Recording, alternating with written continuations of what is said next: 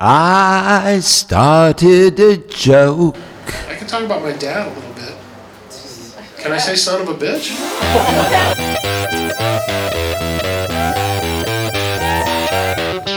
Yeehaw! Ellen, mate. Please put your hands together for the very funny David Nyka.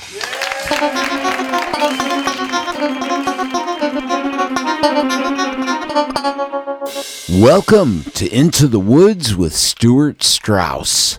Today we have a very special guide with us. We're going to be looking for the vortex deep inside the forest. And when we do discover this vortex, we're going to find out what makes us laugh, what makes us cry, and why we get up on stage to do both. I'd like to welcome David Nyka, actor, comedian, stand-up, improv artist, and my friend. We met working on Twin Peaks, so David's also known as a Black Lodge woodsman. Everybody, let's welcome David Nyka. Hi, David. How the heck are you? Hey, Stuart. Thank you for having me. I'm not just a Black Lodge woodsman. I'm the cutest woodsman. That's what they say, but as long as I'm the best looking one, without a doubt, then hey, that's all there is to that. Well, some woman did tag me on Twitter, the cutest woodsman. Yeah, I'm still pissed about that, but okay. Well, I asked her to. Okay. David, let me ask you about your upcoming comedy special, which you must be excited about. I'm excited just hearing about it. I am super excited about it. Thank you very much. It's coming up January 26th. That's a Saturday night in Hollywood at the Oh My Ribs Entertainment Theater. That's in the Complex, which is at like Sunset and Vine right over there. I'm sorry, not Sunset, Santa Monica and Vine. And the name again is? Oh My Ribs, and you can... and Oh My Ribs is a theater. We'll see a sign out front. Oh My Ribs, Yeah, you'll see my picture in the window. Oh, great, excellent. It's the address is... Oh, you don't need to pull it out right now, but we can certainly put a link up to it. Yeah, thanks. No time at all. Yeah, you can go to ohmyribs.com and get tickets, and I suggest you do that because it's an intimate theater, and it's going to sell out. And how intimate is it, David? I mean, how many seats does it hold? 50 seats. 50 seats. Yeah. So it is first come, first serve by buying your tickets now. Don't lose out, folks. And again, that's on the 26th, Saturday. 26th. In Hollywood. Lots to do in that neighborhood, to say the least. And, should be a good time. And tell me a little more. It's my best bits from the last, my first 8 years of stand-up comedy. It's stuff that I've tested and tried at clubs and festivals all over the country. And it's funny stuff. And I want to get it recorded and start writing more funny stuff. Yeah. When you talk about going all over the country, which I think is great, it's the only way to really get out there and woodshed when you have the opportunity. Do you find different reactions in different parts of the country with similar material? Yeah, yes and no, but mostly no. There's some material that I'll only do in LA that's about LA or that's very, very liberal, but I find that my viewpoint seems to go over okay no matter where I go. And that's good. And you're from the Midwest originally, is that right? Yeah, I grew up in Chicago. Yeah, and let's hear a little about your upbringing. Well, it wasn't too bad. I went to Chicago Public Schools. My mom and dad were divorced when I was a kid, and I was just a kid in Chicago, but when I was about 19, I actually booked a speaking role in Goldie Hawn's Wildcats, playing Goon Number 2, and it sort of changed my life. I earned a bunch more money than I had been making, allowed me to do some things, and met some people that I otherwise wouldn't have met that, propelled me down a whole new life path for me. And that was filmed on location in Chicago or here in Los Angeles? Or tell me more. The exteriors were all filmed in Chicago, and the interiors were all filmed in Los Angeles. And did you work both? Or? No, I only worked in Chicago. Okay, so you were a local hire. Yes. And the director or one of the ADs obviously liked you, or casting director liked you right from the start, or Yeah, it was an open casting call for Yeah. guys who look like football players. Yeah. And, ever since I'm 9 years old men come up and grab my arm and say, "You play ball, son?" So, and I did play Yeah. football and stuff. David, just to give the fans a little more description, how tall are you, Dave? I'm also one of the taller woodsmen. Yes, I'm if 6'4". not the tallest. I think Robert is as tall Is as I he? am. Yeah, we're a little taller. I'm 6'4", and I weigh in excess of 250 pounds. Okay, well, In Excess was a great band out of Australia, and, let Michael Hutchins rest in peace. But you know what? David doesn't look like he's in excess of anything, folks. He looks like he's in very good shape and could tackle for you right now, if need be. And I would love to, actually. Yeah, he would love to. Well, stay away from these brittle bones, please. Anyway, David and I met working on Twin Peaks, The Return. We worked in a couple episodes, or parts, as they like to be called, in, 2015 into 16 a little bit. And, so it's like so many of the things, we didn't really know what we were doing or what the outcome would be. But, after it all aired, a couple shots that we were in together, we were both in part 8 together, and we were in part 11 together, and both became pretty iconic scenes for the Woodsman, for us and fans, putting the connections together. So that's been a pretty exciting ride, and it's a gift that keeps on giving. Yeah. We were just seen in a manger this last Christmas holiday here, which just passed. We're just into the first few days of 2019 right now.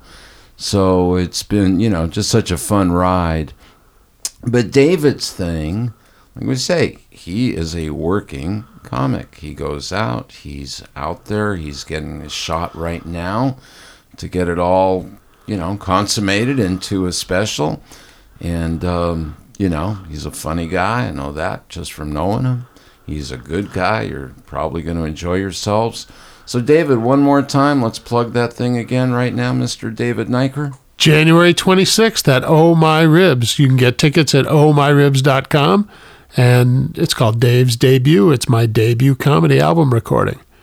Fantastic. Well, we'll be there, and that is in the heart of Hollywood, California. Yes, so it is. Come on down. And speaking of coming on down, all the good eating there is around there? And Roscoe's, I believe, is within minutes of there. You could probably walk to Roscoe's Chicken and Waffles from there, I imagine. Yeah, I think Maybe you don't want it's to walk. at Santa Monica. Quick not Uber. Sunset. Quick Uber. Yeah. Anyhow, looking forward to it. So let's talk about developing your act and where that comes from. I've got a question I was thinking about. Go here. ahead. What was the first thing you were paid for that let you know that you were now a professional actor or comedian? The first thing that really kind of said, "Hey, they pay you for this." Well, I think the first thing where I had that they pay you for this experience was working as goon number 2 in Goldie Hawn's Wildcats, where I made, for a 20-year-old, I worked probably 4 weeks as an extra, making extra scale. And then I had a couple of weeks as a principal, making principal scale, plus residuals, which I still get residuals checks from that film. It's down to like $12 a year, but I'm still getting money from that. At 20 years old, this all happened. Yeah. Just right place, right time. And you were ready for it. Right look. I think it was mostly based on my look. Yeah. I don't think I was ready for it. No, you weren't, huh? I mean, who's Okay. ready for it? Well, you pulled it off. You didn't freeze. All I had to do was say, I'm not looking in his jock. You know how hard... I'll say that again, please. What was your line? I said, I'm not looking in his jock. Okay. Well, we're going to have to see the movie to hear the rest of that one, or... Then I say, Go on. Bruce McGill, who plays my Yeah, coach. I love Bruce McGill. Yeah, he played D-Day in Animal House. He's been in so many things. Yeah. So many things. Then he says, then you're off the team. Then I say, I'm a senior, no problem. That's my performance. Hey, that's great. I mean that, and like you say, couple of weeks as principal. Yeah, a couple weeks First on movie, did you think it would always be like that if you got on another movie, or did you know how rare and special that was at the time? I knew it was rare and special, and I thought it would always be like that. Right. And though, I mean, after that, I went and, what happened was I got an agent, and my agent said, well, if you're going to do this, you need to take some classes. And she sent me to Del Close to take improv classes. And I mean, I didn't know who Del Close was. And Why don't you tell us who is Del Close? Del Close, well, he's no longer with us. Okay. He died, but he's considered the father of modern improv. He invented long form improv, and he's considered, he's trained any great comic actor you've seen since the 80s has studied with Del. And, from John Belushi, Chris Farley, Steve Carell, Steve Colbert. Anyone that's almost come through Chicago, pretty much, through the improv. Yeah, either through Second City, where Del was the artistic director for a long time, or then after he left Second City, and he opened up his own improv studio, which is where I studied with him, and that's now called I.O. Chicago. So when John Belushi was with him, I'll assume, I don't know, well, I mean, SNL started in, 1975, and before that, they were doing the National Lampoon Comedy Hour, I believe. Yeah, though I'm not sure Belushi was doing the National Lampoon Comedy Hour. He wasn't? I don't know. He wasn't involved with that? I thought that was like more of a New York thing. I'm not sure. They all kind of were intermingling to some extent, but I know that Gilda Radner, Bill Murray, and Brian Doyle Murray, and all those guys, Bill Murray, Brian Doyle Murray, all studied with Del at Second City, and when he was the artistic director of Second City, and then in the 80s he left Second City and opened up what has become I.O. Chicago. That's great. And how did you come across him? My agent sent me to him. Wow. Said, go study with this guy. Fantastic. Yeah. So you could have been here in L.A. and you would have been that little minnow in this big old sea, as opposed to just being in a place. Well, not that Chicago is any little pond, because it's not, and I wouldn't want to infer that at all. But you do become a little bigger fish in a smaller pond once you're out of Los Angeles or New York, especially hitting it on a film like that. But getting an agent, being sent to legendary teacher, that's like probably getting the Stanislavski method from Stanislavski if you were a method actor, I suppose. So what more can one ask for? It's really amazing. I was too young to appreciate, what I had. And as you said, Chicago, a smaller pond. So especially in the 80s, not nearly as much production work there. And many people who were more serious about pursuing acting would have left for Hollywood after that opportunity because they had a credit. And they would have come to Hollywood and joined the union and tried to become a working actor.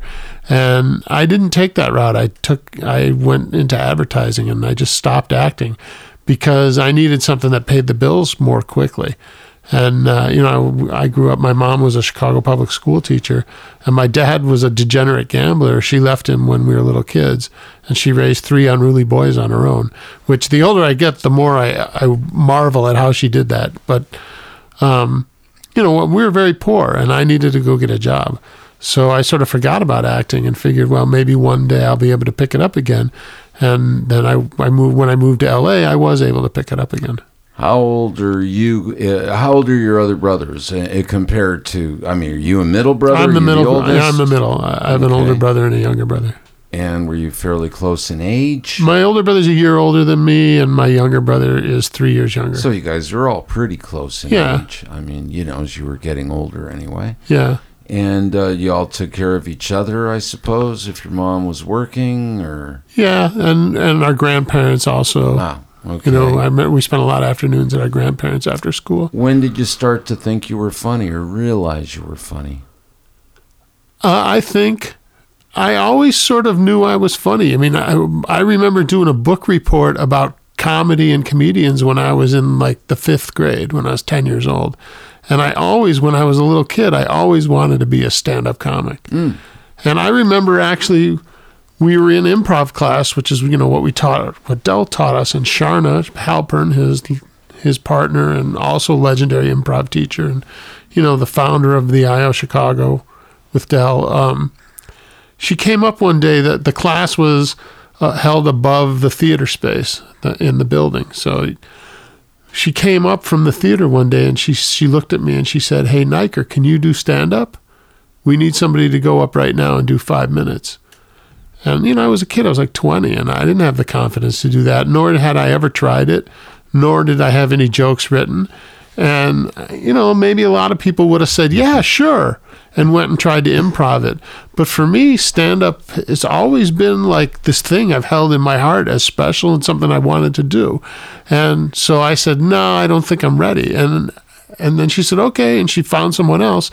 And I regretted it every day after that until I went and did my first stand-up show. Yeah. Okay, just a quick Sorry, anecdote. I was a theater major here in town at LA Valley College, and there was one season there was a festival, a college festival of plays, or maybe it was high schools. I don't even remember, but they all gathered, and it was like a competition. And we were, in the local theater department, we emceed and did different things. And George Carlin, it just kind of broken out with the FM AM sort of thing. And yeah, I had to get up and do some. And David knows I was friends with some stand-ups at the time. I went up and just literally did George Carlin, but it was still so new to that age range and myself that people didn't quite realize that there was nothing original about what I was doing at all. But, again, this was just to fill a few minutes here or there. And I wasn't even attempting to be a stand-up beyond that. Yeah, something about me was too protective of the idea of me actually doing stand-up to go and ruin it. Like, I didn't want to go ruin it and have a bad experience.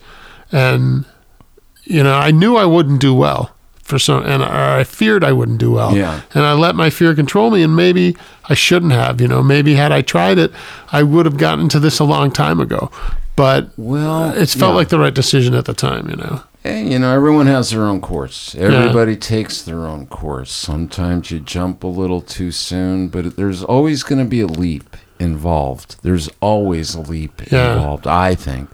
And quite honestly, I think you take it when the opportunity knocks. You say yes, you take it, you swallow deeply, and go for it. You just have to. That's how I've lived my life. Doesn't always mean I've done well. I'm not always the guy they really wanted. But if I'm asked, I say yes, and it's been that way long as I can remember. Well, I decided at that time that I wasn't ready to. I mean, you look at me now. We talked about my size, and as a kid, I actually, under this beard, I'm sort of baby faced. Yeah, and I couldn't imagine myself at that age ever being like a leading man. And I'm not a leading man. I'm a character actor, Yeah. But I figured if I was a character actor, I could always go back and be whatever character I was at that age. And I didn't have the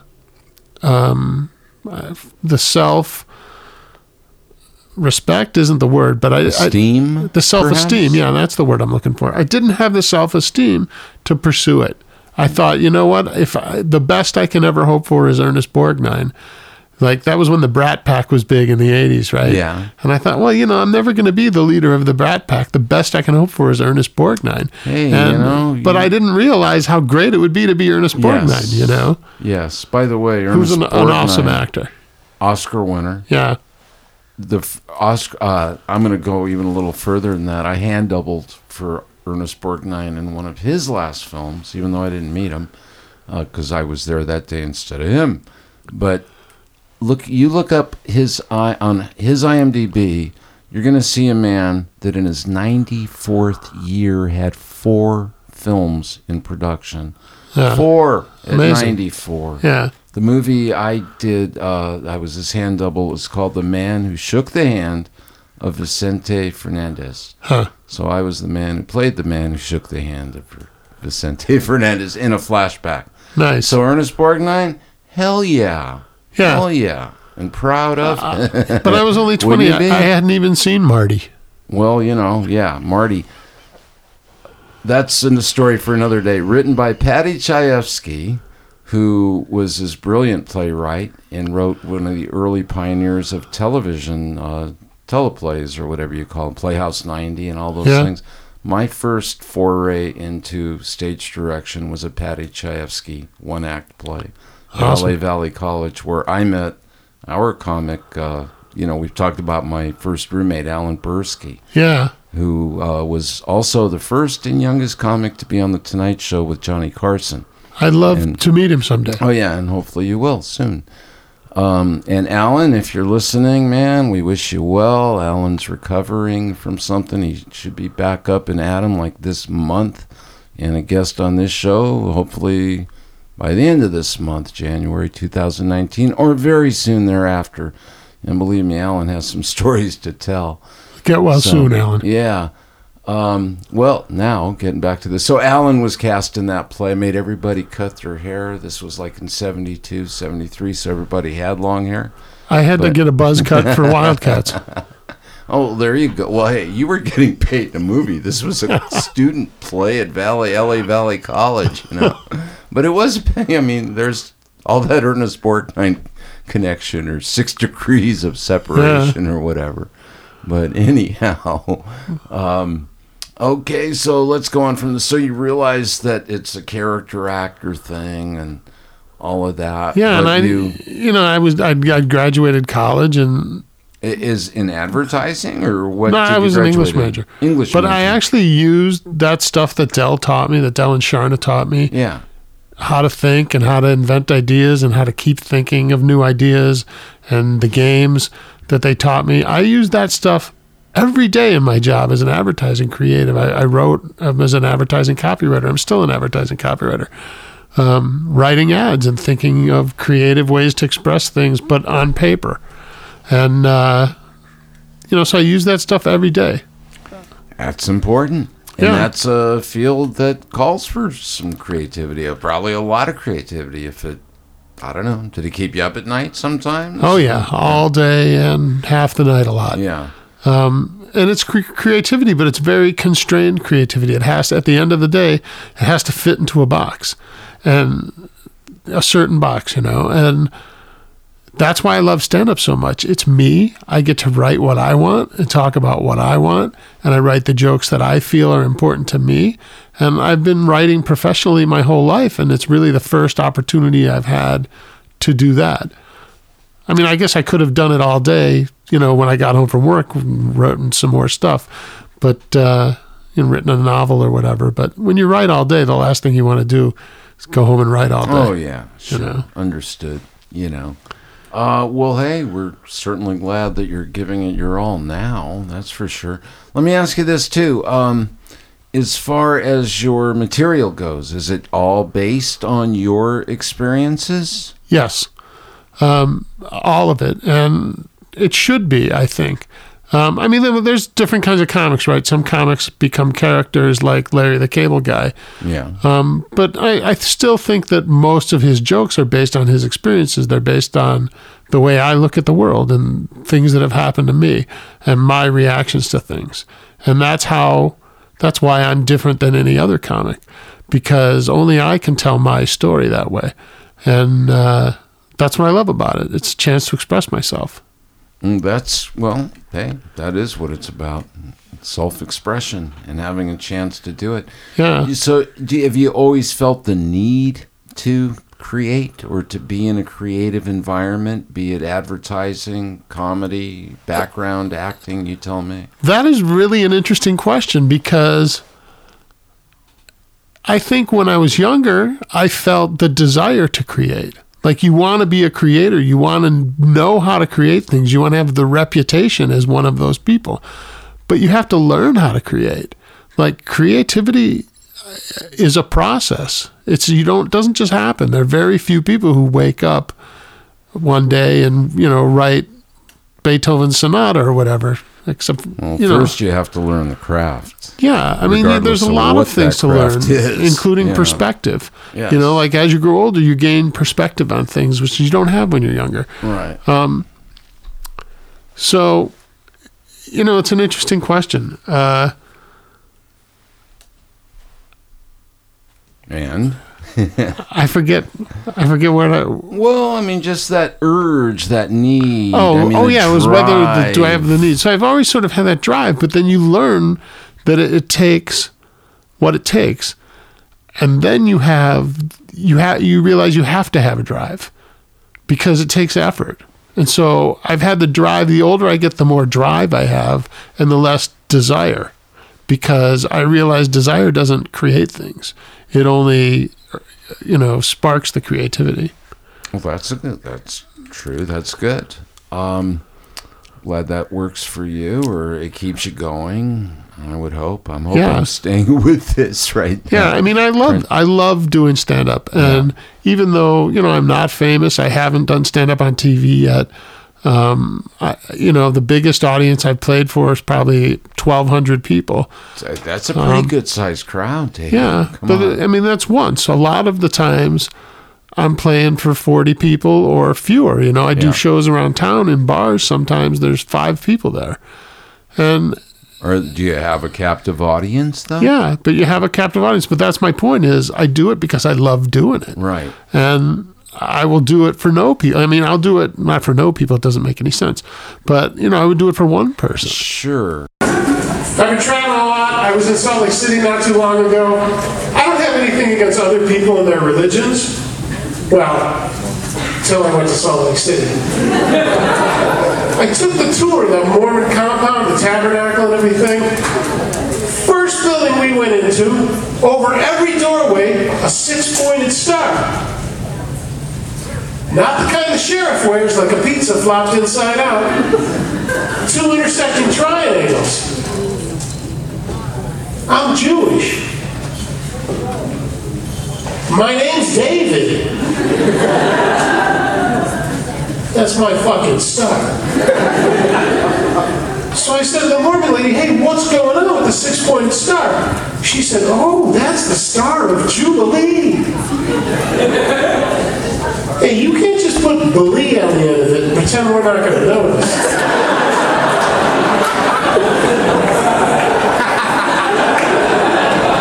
I walk around with the cross on. Oh, that's the cross of Jesus was the best Greek god. What's she going to do next? Show me a Muslim flag? Oh, that's the Mormon flag of all of your gods are terrific.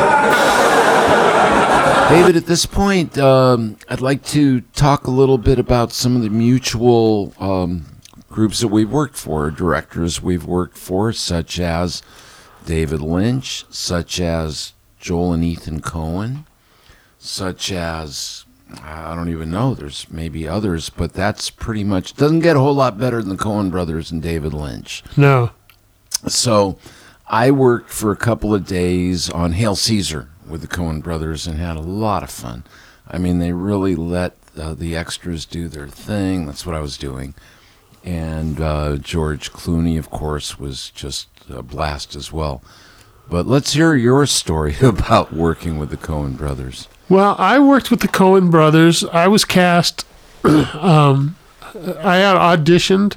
My agent sent me in on an audition for a principal role as a biker in a Mercedes commercial. And I got a call back.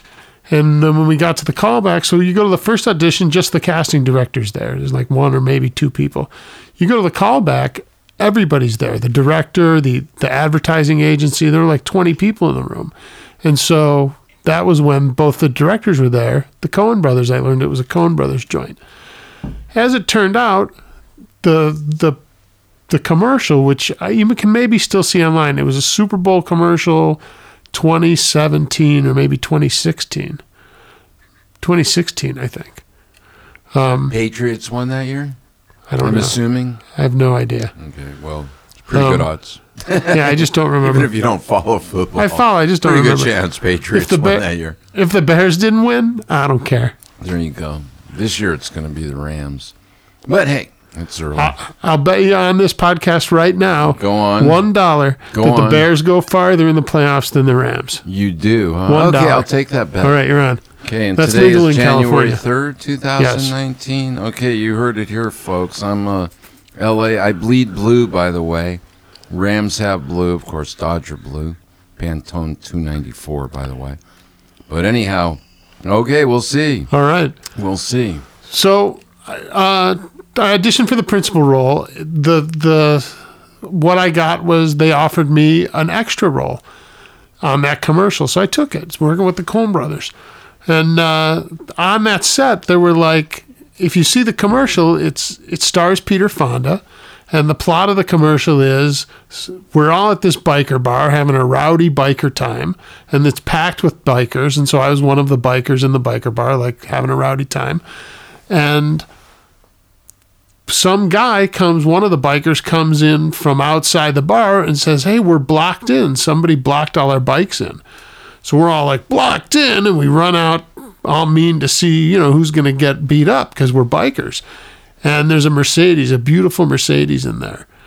And we're all very angry. And just as we're getting angry, Peter Fonda walks out and gets in the Mercedes and says hi and drives off. Well, sort of a joke because Peter Fonda was Easy Rider. So we have nothing but respect for Peter Fonda. Yeah. And so that's the spot. It ran once in the Super Bowl and didn't run again. And it was a lot of fun. We're with the Coen brothers, and it shot up in Lancaster, which is up in the desert, the high desert. I don't know if it's the high desert. About 60 miles from Los Angeles, maybe 70 from downtown, perhaps. Yeah, the altitude is higher. It's up, northeast. starting to get into the mountains there. You're getting into the Mojave Desert, the base of the High Sierras. And so it's cold there at night, very cold.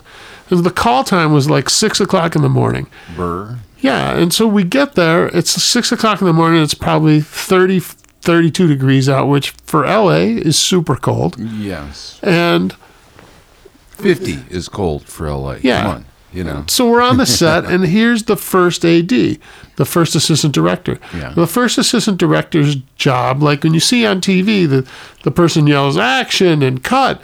On TV, that's the director, but in actual reality, that's the first AD. It's the first AD's job to commandeer the set like that. And the first AD standing for assistant director. Assistant director, and yeah. there will be a first, there's a second, sometimes a Yeah. second. Yeah. But it is the first that is the right hand of the director and pretty much runs the production. Exactly. Unequivocally. Right. The director makes the decisions.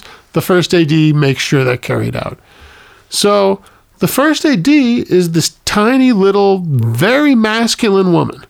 And she's got, it's cold out. She's got this big black knit cap on and these big thick glasses and this black, puffy down vest. And she's wearing a flannel shirt. And she's yelling at people. That's her job. Get over here, All right, be quiet. Get the lights over there. Everybody quiet on the set. Action. That's her job to yell that stuff. And she's good at it. So when we go for morning break or whatever, we come back at 11 o'clock and it's starting to warm up. The sun's come out. Everybody's taking their jackets off. The first AD takes her hat off and her glasses and her vest, and it's Frances McDormand. Frances McDormand. Frances McDormand. She's married to one of the Coen brothers. Joel or Ethan? Well, one of the two, 50-50 there. Yeah. And Academy Award-winning actress from Fargo, and just recently again, or did she win? She was at least nominated for three billboards. She won for 3 billboards. Oh, what Yeah. a movie, too. Yeah, great movie. What a movie. It's great performance by her. Absolutely, everybody. Yeah. Everybody. Well, here's a segue for you. I think his name is Caleb Landry. I'm not quite sure. Younger actor who was in that movie. He was the guy in charge of the newspaper, radio station. And he was also in Twin Peaks, The Return. Yeah. And played a horrible character there, Yeah, But yeah. in this, he had a little more complexity and great in this Yeah. movie. So now that we've kind of making that segue over to Twin Peaks and David Lynch, let's talk a little about that experience, because that was also very unique. That What was are some of your takeaways is from being a Black Lodge woodsman. Well, it was super unique. I mean, talk about like working with legendary directors. Yes. David Lynch, and for me, one of the most striking parts of that as the Black Lodge Woodsman. Well, I mean, there was the whole experience, which I'm sure you've heard other people talk about, of being directed by him and not really knowing like what's happening on the script or really what your character's doing, but just doing what he tells you to do, which I find super effective way of directing. Yeah, me too. And but for me, the weirdest experience was the makeup, because as Black Lodge Woodsman, we wore a lot of it. And I think you were saying they won an Academy Award for that makeup? Well, it wouldn't be an Academy Award. The makeup department, that would be headed by Debbie Zoller, and special effects. I mean, people that did our hair and makeup, and not just us, but all the characters. Yeah. We're nominated for Emmy Awards. Emmys, yes. Sorry, I mixed that up. Yeah, and also they've been featured in their industries, magazines, and, publications. The work was outstanding. Yeah. And so we would be, up to 2-3 hours in a chair. It was a couple hours, easily. And, being covered in black makeup and whatnot. And, I have this beard. Yeah. And they wanted the beard to look sort of grimy and dirty. And they put a bunch of, like, glop in my beard. Well, you remember what that glop was? Because I sure do. Some of it was banana pudding. Pudding. Yeah. There was pudding. There was honey. Oh, honey, right? I forgot about the honey. You would expect oatmeal and granola, but there was not. Yeah. I mean, at least, a spoon, maybe. But, yeah, and similar things in the hair. Yeah. And all that. Yeah, it was kind of tough, and especially for us that do wear classes in between, things like that, because they were just like... Because it would take your makeup off and stuff, huh? Yeah, that would piss a lot of people off. Yeah. I don't got to see where you're going, when you have to, anyway. Let's see, what else were we talking... Well, you're talking about... To me, the magic of working with David Lynch was the spontaneity, the trust... The outright trust that he puts in his actors, all of them. Yes. I guess that is a good way of putting it, because... And you're acting you're doing what the moment. Yeah, in the moment. Right then he tells you what to do. And the reason being, at least the way I look at it, and I never want to give too much away, but our scenes, the scenes I was in as a woodsman, never had dialogue. Right, so there weren't in the script, is what you're saying. No, what I'm saying is there was no dialogue to get in the way of the action. So he could speak to us while the cameras were rolling.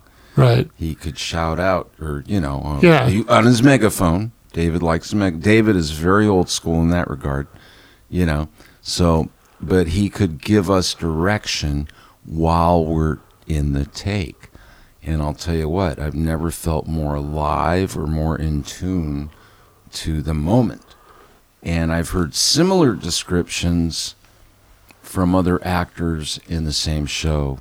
From James Belushi, who had similar experiences. And if you watch it and you pay, like I watch it with headphones on, and one thing I noticed is that David Lynch did the sound mixing. He's responsible for all the sound in that.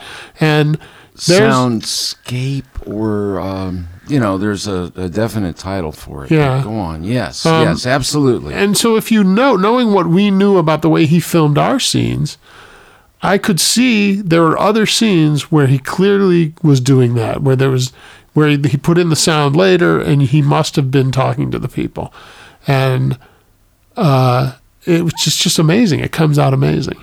Yeah. Yeah. Well, the sounds, some of our sounds, those electric sounds or things you would hear, were kind of precursors that we were probably going to be around, or, in other words, like, in most cinematic themes, most characters have a theme or something that goes with them, usually much more melodic and something you could call a melody, Well, but the sounds also like kind of represent that mood or that whatever's happening. So and David's a master of that. That's why one thing I'm not sure everyone knows that he's so involved with the sound and the mixing, But when I think about that and I see that his character that he plays is hard of hearing, Gordon Cole. I think it's so funny. Yeah, It's like such an inside joke. Yeah, Yeah. you could say yes, Yeah. it is, because David does have good ears. Yeah. Speaking of which, David's ears. David is a musician. David has recorded albums with John Neff, who is a master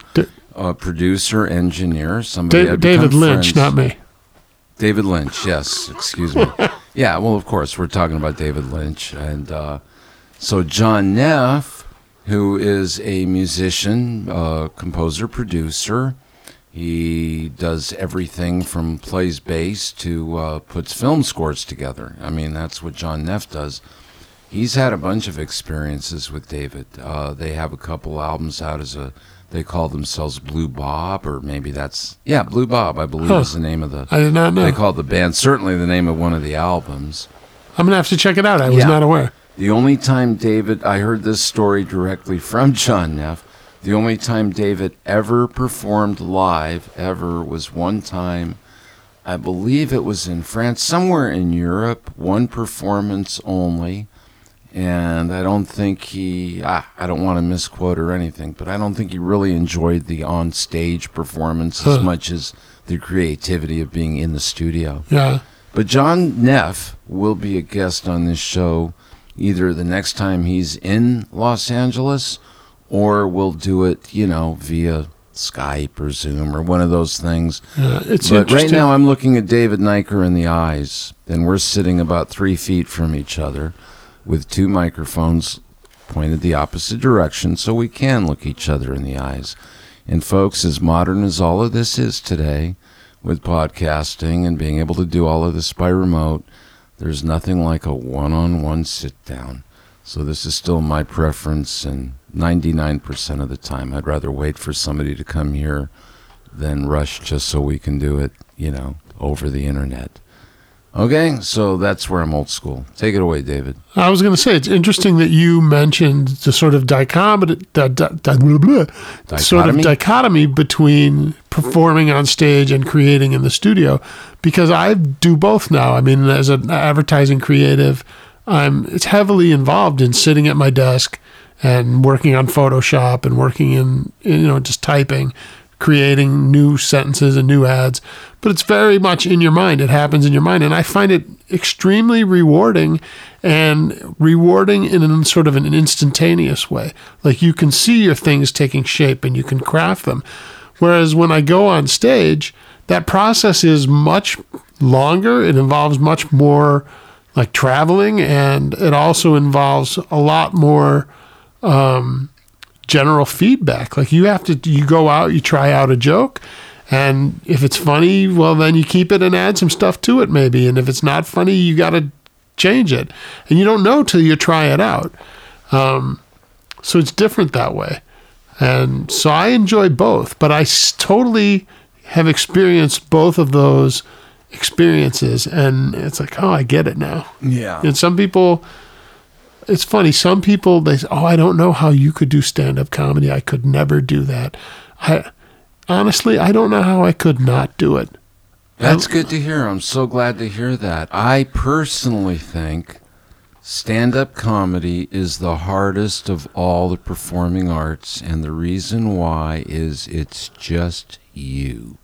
You and a microphone, which is nothing. But that's also the reason it's the easiest, because nobody tells me, except the audience's reaction, what to do. I'm a guitarist. I've played orchestral instruments from the time I was 8 years old. I've hardly ever been out on stage without something to hold on to, without something to keep a beat on or strum or sing into.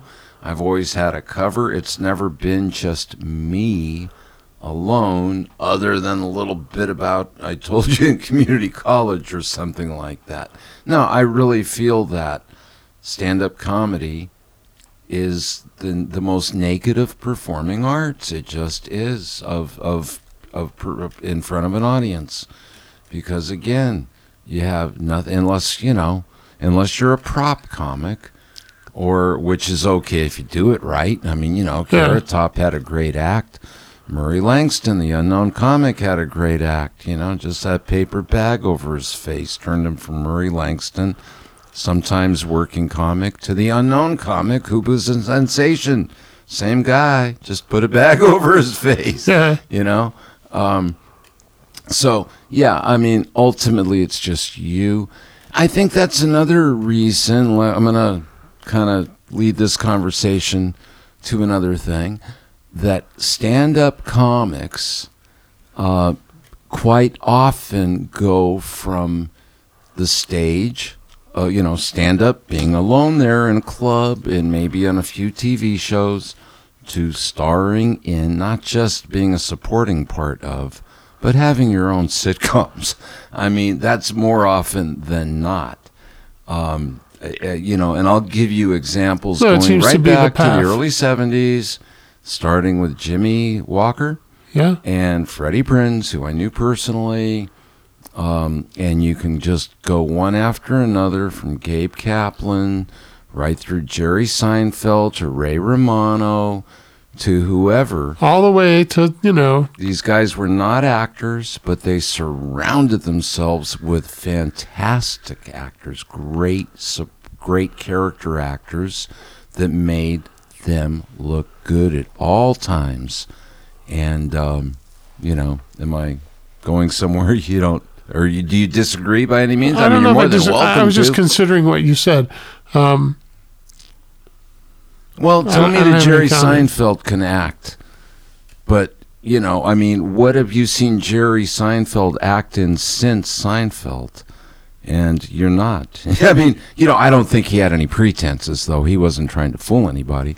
And I'm not trying to demean him. He had the best damn show in the 90s with, That'll Live On Like I Love Lucy. Yeah, I mean, it's a different skill set. You had Jason Alexander, you had Michael Richards, Julia Louis-Dreyfus. The list goes on. The actors that played the parents, the other comics, Bryan Cranston. I mean, Ray Romano, same thing. Most brilliant supporting cast ever on Everybody Loves Raymond. And I'm just saying that's been the secret of success. But why? Because a stand-up, a seasoned or just an experienced at this point stand-up comic, if you can go out there and do it by yourself, you can surely do it with a cast and crew of 100 into something that, becomes a team effort from that solo effort. And those are the transitions you see more often. Well, I don't know that the cause is necessarily the effect. I think that stand-up comedy is a place where you can pull that kind of talent, and most stand-up comics are, talented writers and have the aspiration of writing their own sitcom around their own character. But I don't think it's necessarily... I'm going to go on a little bit then. Robin Williams didn't have anything to do with writing Mork and Mindy. At least I would doubt it. I mean, they put him into an episode of... What was it? It was Happy Days. Happy Days, yeah. Exactly. And he just ran away with it.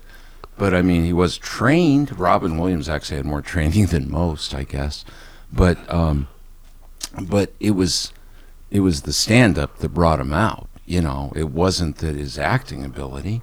I mean, although Robin was a brilliant actor, obviously played. Yeah, I mean, it's a different skill, but I don't think stand-up comedy equals any more success at that than any other background necessarily.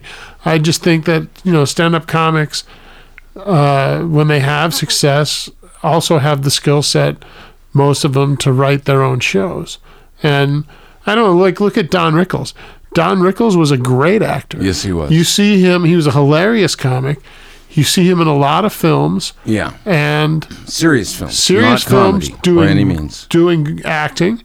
Yes, but he too, by the way. He had Mr. Sharkey or whatever, but I think they tried him for a few of his own sitcoms, and they were never a success. Ah, okay. And even the Mr. Sharkey show was not a huge success. Yeah, I don't even remember it, so I doubt it. He played a naval non-commissioned officer. It does sound familiar 70s. Now that you mention it. It wasn't very good. I mean, it wasn't very good. I wish my program could be as good, but I mean, as watching it, it wasn't a hit, you know. Speaking of Ernest Borgnine, let's bring it back to Ernest Borgnine. What was his show called with Ensign with Tim Conway? And where he ran Boat, where are you? Yeah, I know what you're doing. Like McHale's Navy. McHale's Navy. Yeah. Well, those guys were all actors. I mean, and Tim Conway went on to be Carol. The Carol Burnett show came later for him. Yeah. But, that's it. If you never have seen McHale's Navy and get a chance to see it on TV Land or one of those things, it was a fun show, as I recall anyway. Yeah, you know what I've noticed, and I mean, you and I have talked about this before, about the corporatization of America. Yeah. But I think because, and I'm just going to say this very quickly and not go into it and make it sound like a conspiracy theory, but I think because of the way media and media corporations produce today's content and the way they've negotiated contracts with the union, you see a lot fewer ensemble shows and more shows that are built around a core cast of 2 or 3 or 1 person. And it's just much more that way now than it used to be. Like, compare shows to the, in the 50s. Like, I've been watching a lot of Perry Masons lately because I never watched them before. It never interested me. But now that I live in LA, I can watch Perry Mason and see exterior shots of LA in the 50s. Oh, well, and it's like fascinating for me. I'm like, oh, I know that place. Yeah. So I've been watching a lot of Perry Masons. Perry Mason used the same actors all the time. I mean, it was about Perry, right? And it was about his show, but that whole show wasn't about him. It was an ensemble effort of all these character actors coming together to create the drama play. And you don't see that kind of show as much anymore. You see a lot of the same actors on Perry Mason over and over again, more than you do on, like, Law and Order. I wonder why that is. I mean, time goes on, things change. But I think it's just a different approach to how to make things, Like, things are more individually centered now. I think it's a matter of what hits when, and then there's usually only one original thought involved, and then a whole lot of copycats afterwards, it seems to me, in almost everything. Yeah. Everything that has to do with TV and movies, anyway. And which is another thing we may have talked about, sequels and all that, and how.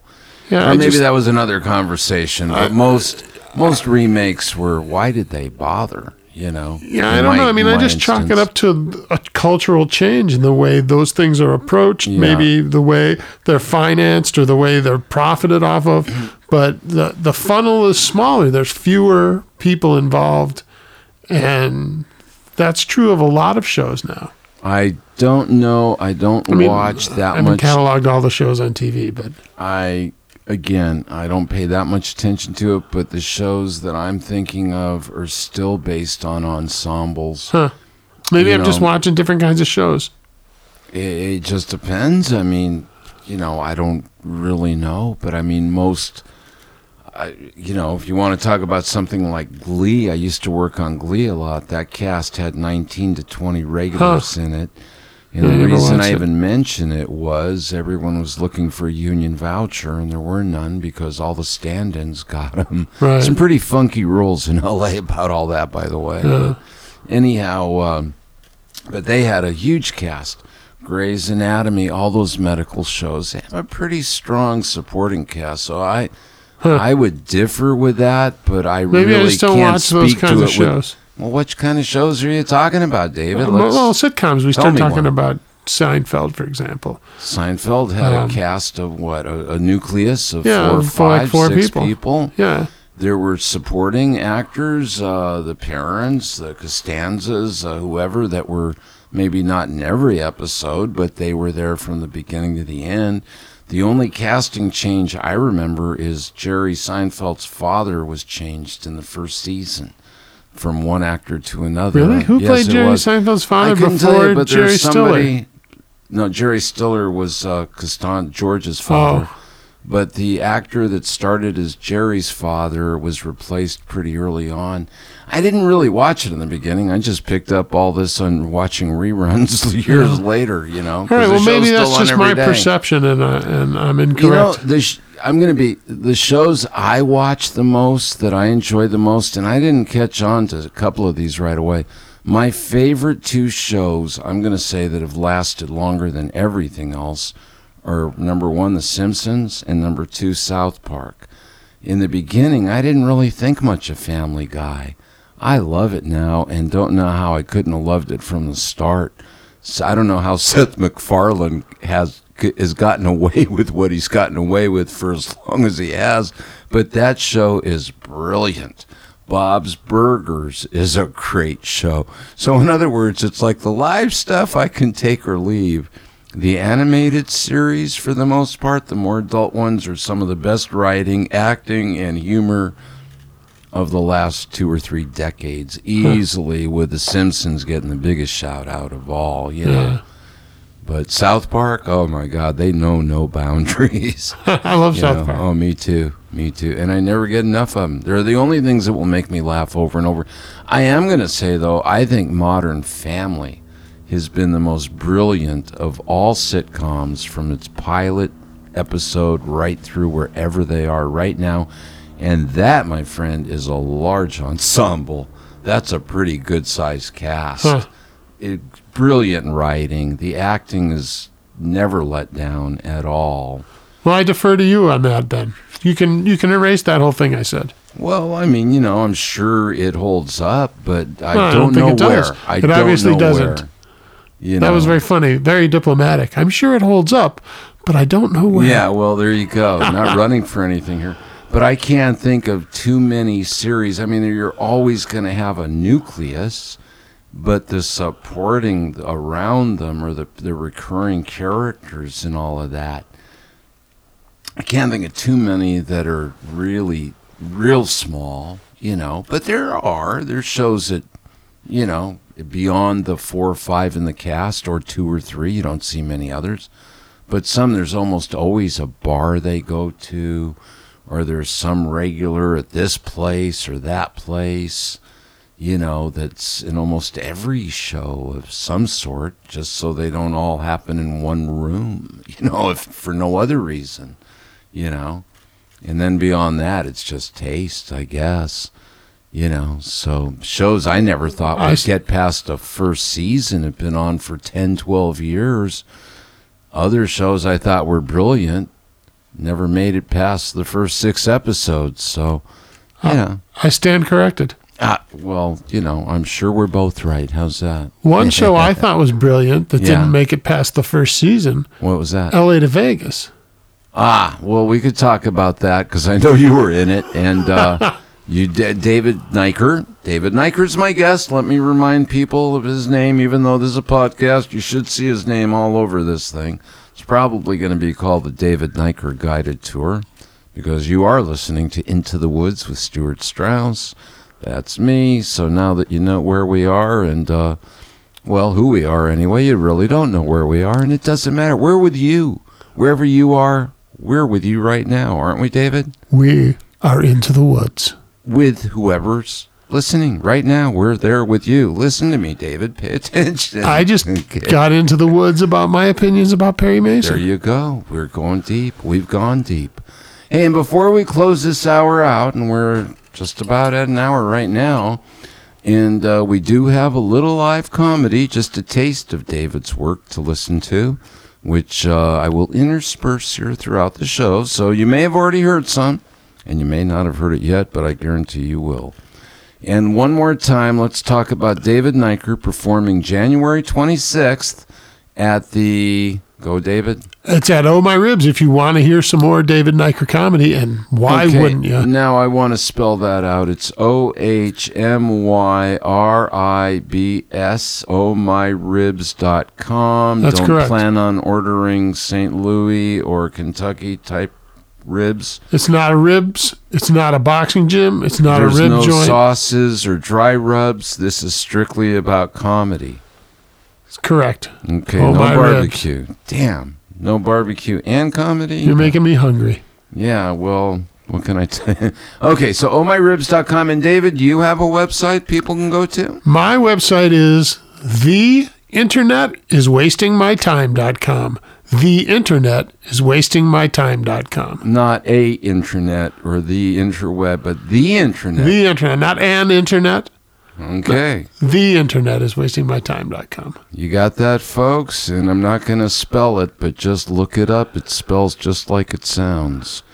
Okay, so the internet is wastingmytime.com is David Nyker's website.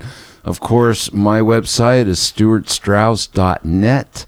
And if you don't know how to spell my name, it's somewhere right in front of you. And if you can't read or see, excuse me, I am so sorry. I do apologize.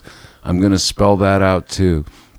It's STEWARTSTRAUSS.net. I don't know. I don't like this online dating. I'm done with it. I figured it out. They make it, you guys on an online date? They make it like it's buying a couch. Choose from our tremendous selection. Pick out the legs you like and the color you want. Lay on it a few times, then move it into your apartment. But it doesn't work like that, because both people are looking for a couch. Most apartments only got room for one couch. One of you is going to wind up in a friend's apartment. Or like me, free on Craigslist. I'm getting a little older. At my age, I want dating to be more like Antiques Roadshow. Sit at the table, tell me the history. I'll inspect you for dings, dents, bruises, and repairs. Then we'll set a value and go to auction. David Nyker and Stuart Strauss have left the building. Stuart would like me to thank you for listening to Into the Woods with Stuart Strauss. He also wants to thank the Into the Woods Orchestra and let you know to listen next time for a special show featuring Michael O'Neill.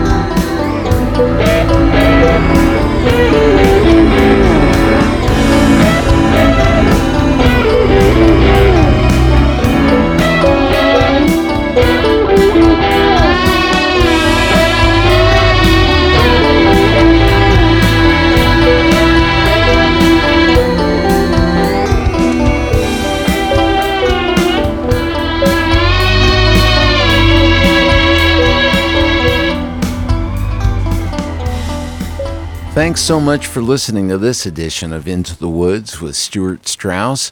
If you'd like to contact me, use @Stu Strauss. That's STEWSTRAUSS, both on Instagram and Twitter. On Facebook, use my full name, STEWARTSTRAUSS.